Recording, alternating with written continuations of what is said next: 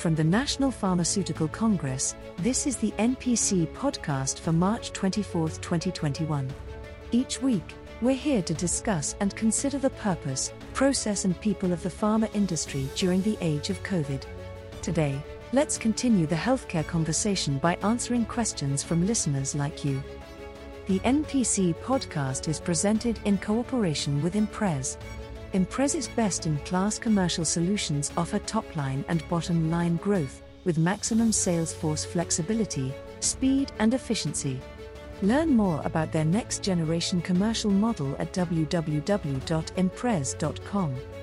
On today's podcast, our guest is Cheryl Groeneweg, Director General at Innovation, Science, and Economic Development in the nation's capital.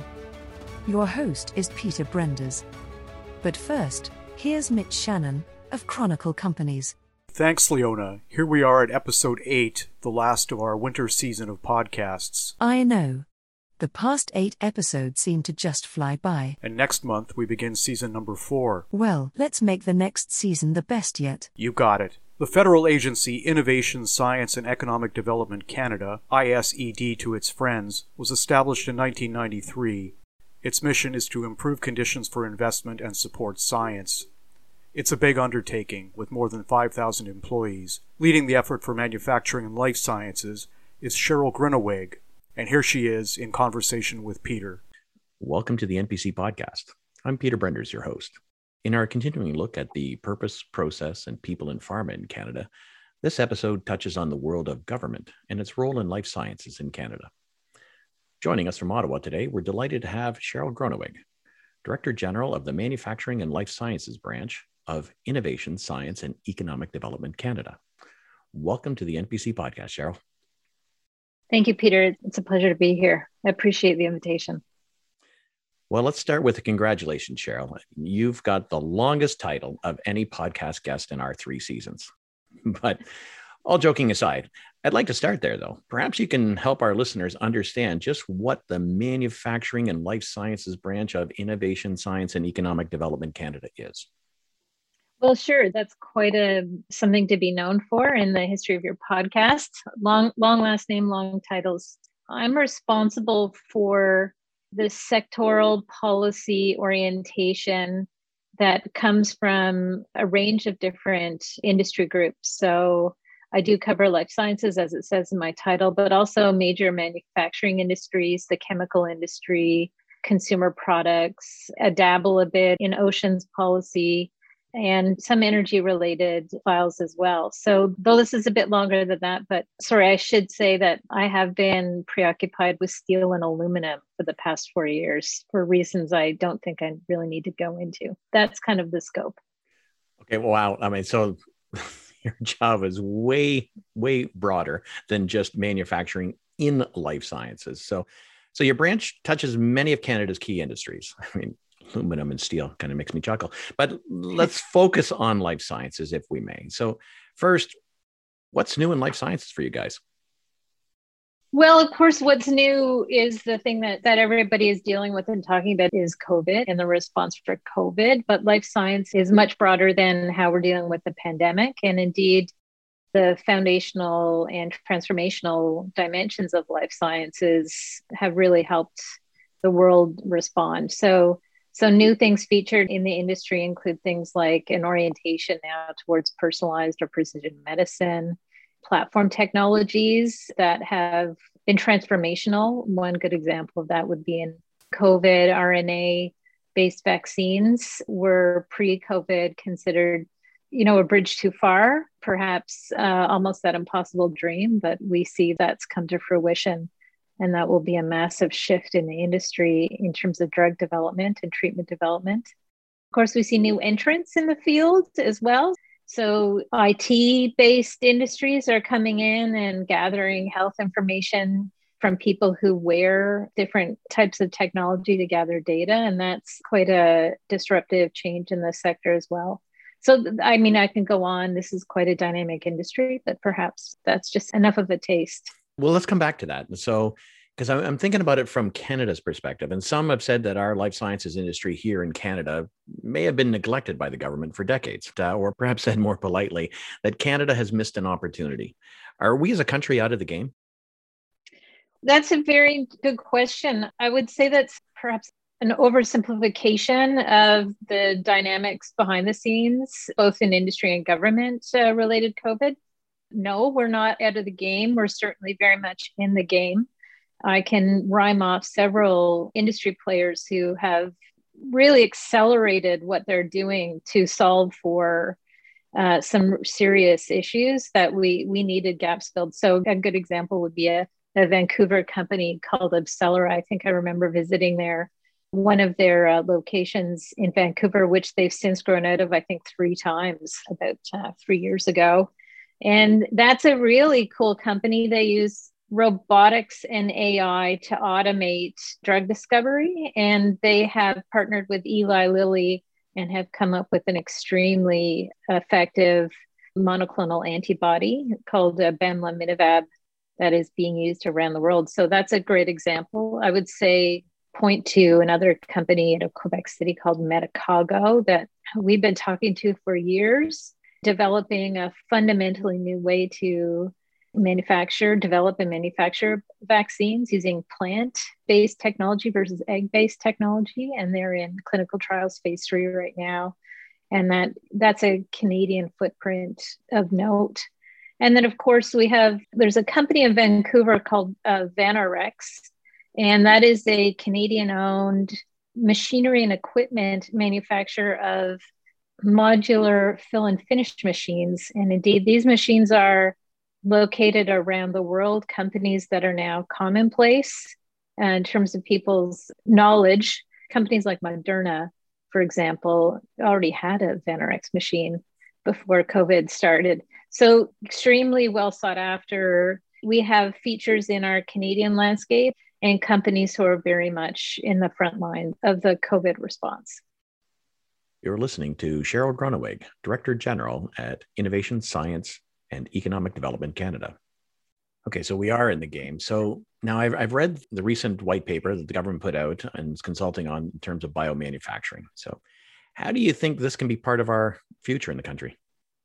The white paper was in response to work that we started, predated COVID for sure, and just accelerated during COVID in terms of how to have a growth-oriented life sciences sector, and in a way that considers what industrial levers can best be deployed to facilitate that. So I would say that white papers and consultations that have been ongoing recently are a way in which we in the public service and those who are in the government can have a much more in-depth understanding of what the current considerations of the range of life sciences actors are, and have that inform what policy directions could be taken by government. And of course, those list as many different dynamic, interrelated considerations. And so I think it's up to the government now to think about what needs to be put in place to actually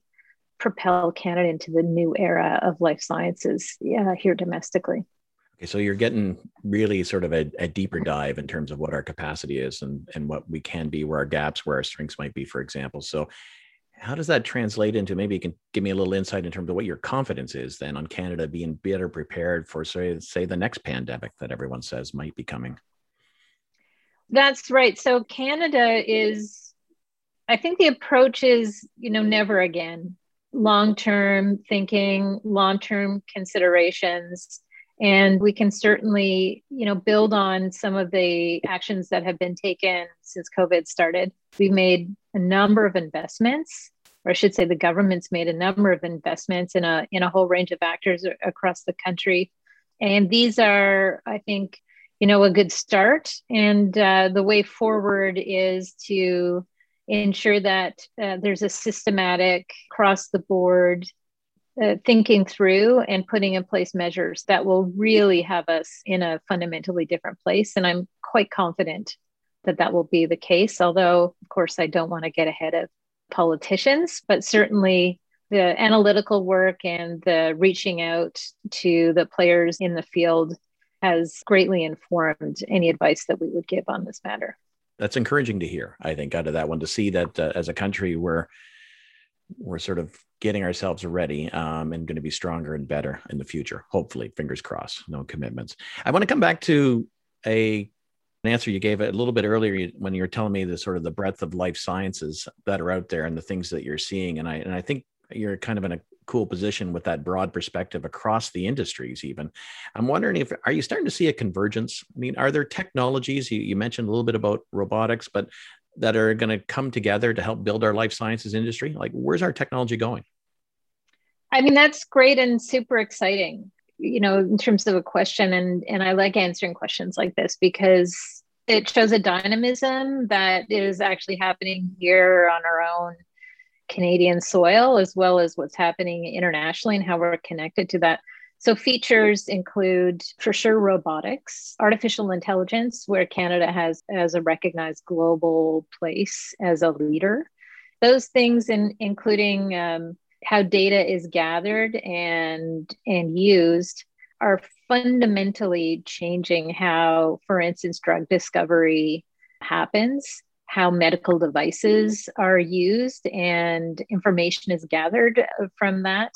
The convergence, of course, as well, comes from how organizations build and make things as well. So one wouldn't build manufacturing technology from 10 years ago. It would be built with cutting edge new technology that includes, advanced manufacturing principles and considerations. So it's a very exciting time, notwithstanding how difficult it is during COVID. I would say over the past, 5 or 6 years, there's a dynamic period that we've been involved in, and I see will only prove to become more exciting and more interesting as we move along the line towards precision medicine or personalized medicine.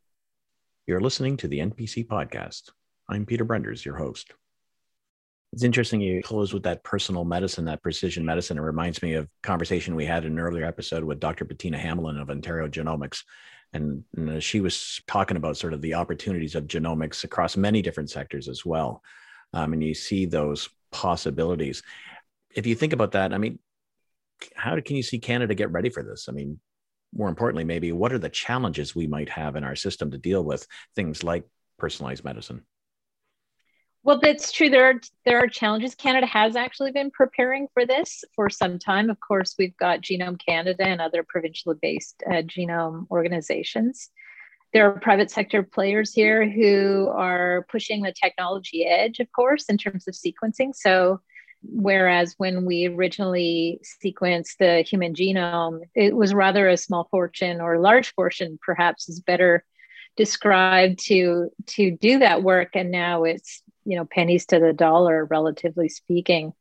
So I recall only within the past couple of weeks, I spoke to somebody from the Canadian Institutes for Health Research who said the next kind of group born, the next generation, will probably be known as the genome generation, because it's highly likely that they will have their genome sequenced, and that will really inform so much about preventative health and health treatment and their health care.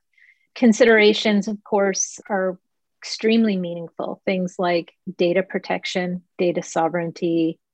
Where is your genome being sequenced? Is the information staying safe and protected? Is it being used to further research that is potentially fundamentally life-changing? Because there's just information that you can get on a larger scale. So big, high-quality data will be transformational in terms of how to target, let's say, drug manufacturing or maybe device development that will be meant for smaller populations, but much more meaningful as a result of that. It's interesting when you talk about sort of the data, the accessibility, just not even just the technical challenges. I can envision a role that government's going to come in terms of, where's that privacy and protection that we all come to expect with respect to our data. So there is a role for government for sure in that one. It's something we've been giving some deep thought to. Indeed, a couple of years ago, the department had a competition under the Strategic Innovation Fund program And the orientation was around data digital solutions, and it was quite wide open. And out of that, one of the competition victors was a company in Montreal called Imagia. They had a proposal that was quite intriguing because it actually solved for a number of the considerations, of course, that being in a federation like Canada is with many jurisdictions. There are many different bodies that are protecting health data and life sciences data. And their solution set is to actually reach into the organizations that house more or less most of the data, health data, and do it in an anonymous way. So they've actually figured out a way to solve for this and have created a collaborative space in which they're working towards oncology solutions as the first orientation. This is a technology that could be scaled up, and I find it just staggering that we have such bright and talented people in the country who are working on resolving some of these considerations for us. And indeed, I would say Canada leads the world in these creative type of solutions. That's a great setup to a question I was going to ask you in terms of, because we all know that government has a role to play in our future, but the future isn't defined by the government. I've heard it said that it takes an industry to raise a country. So what more do you think can be done? So much more, although I would say that my particular view is that, there's actually, it's more than government and industry. There's also civil society. There's a big not-for-profit sector. There's a dynamic engagement across all parts of the ecosystem. What more can be done? I would say a huge focus on talent is extremely important for Canada as we go forward. We're recognized as having world-class universities, fantastic colleges and polytechnics. I would say COVID has shown us that one of the rate limiters is actually access to skilled talent, in particular in manufacturing some of the vaccines and therapies. So that is something that companies in the life sciences sector value quite highly and are chasing down the world over. So I think that a combination of industry, government collaborations to kind of get the sweet spot on what needs to be put in place is fantastic. Always cutting edge investment, R&D, development, consideration of how to really push the boundaries and make sure that the population is being served in that regard. I would also say it's really important for Canada to not just think of itself alone, an industry in Canada, that the world is our oyster. So not only serving the domestic population, but also thinking very much about scale up and the globe as the marketplace. So those are a few things that I would suggest need to be considered a little bit more going down the path. It's a great thought, Cheryl. It always comes back to people and what we need to do, what we need to focus on, and come back to the theme of this podcast series: people, process, and purpose in pharma. You've been listening to Cheryl Groeneweg, Director General of the Manufacturing and Life Sciences Branch of Innovation, Science and Economic Development Canada on the NPC podcast. Thank you for listening. Thanks to Cheryl and to Peter. If you want to learn more about ISED, check out their website at www.ic.gc.ca. All 8 of the winter series of NPC podcast episodes are available to you on Google Podcasts, Apple iTunes, Stitcher, or wherever you get your podcasts. You can subscribe at pharmacongress.info and guarantee that you'll never miss an episode. If you feel like leaving a comment about any of our past episodes or making suggestions for next season, please direct message us on Twitter at 2021NPC or send an email to health@chronicle.org. You can also pick up the phone and call our comment line at 647-873-6995. It's always open. Registration for the spring and summer NPC webinars will begin very soon. Go to www.pharmacongress.info for information. The winter series of the NPC podcast was presented in cooperation with Imprez, Canada's next generation commercial partner. I'd like to thank Imprez, especially Will and Tiana, for their support this season, and I invite you to learn more about what they do by visiting www.imprez.com.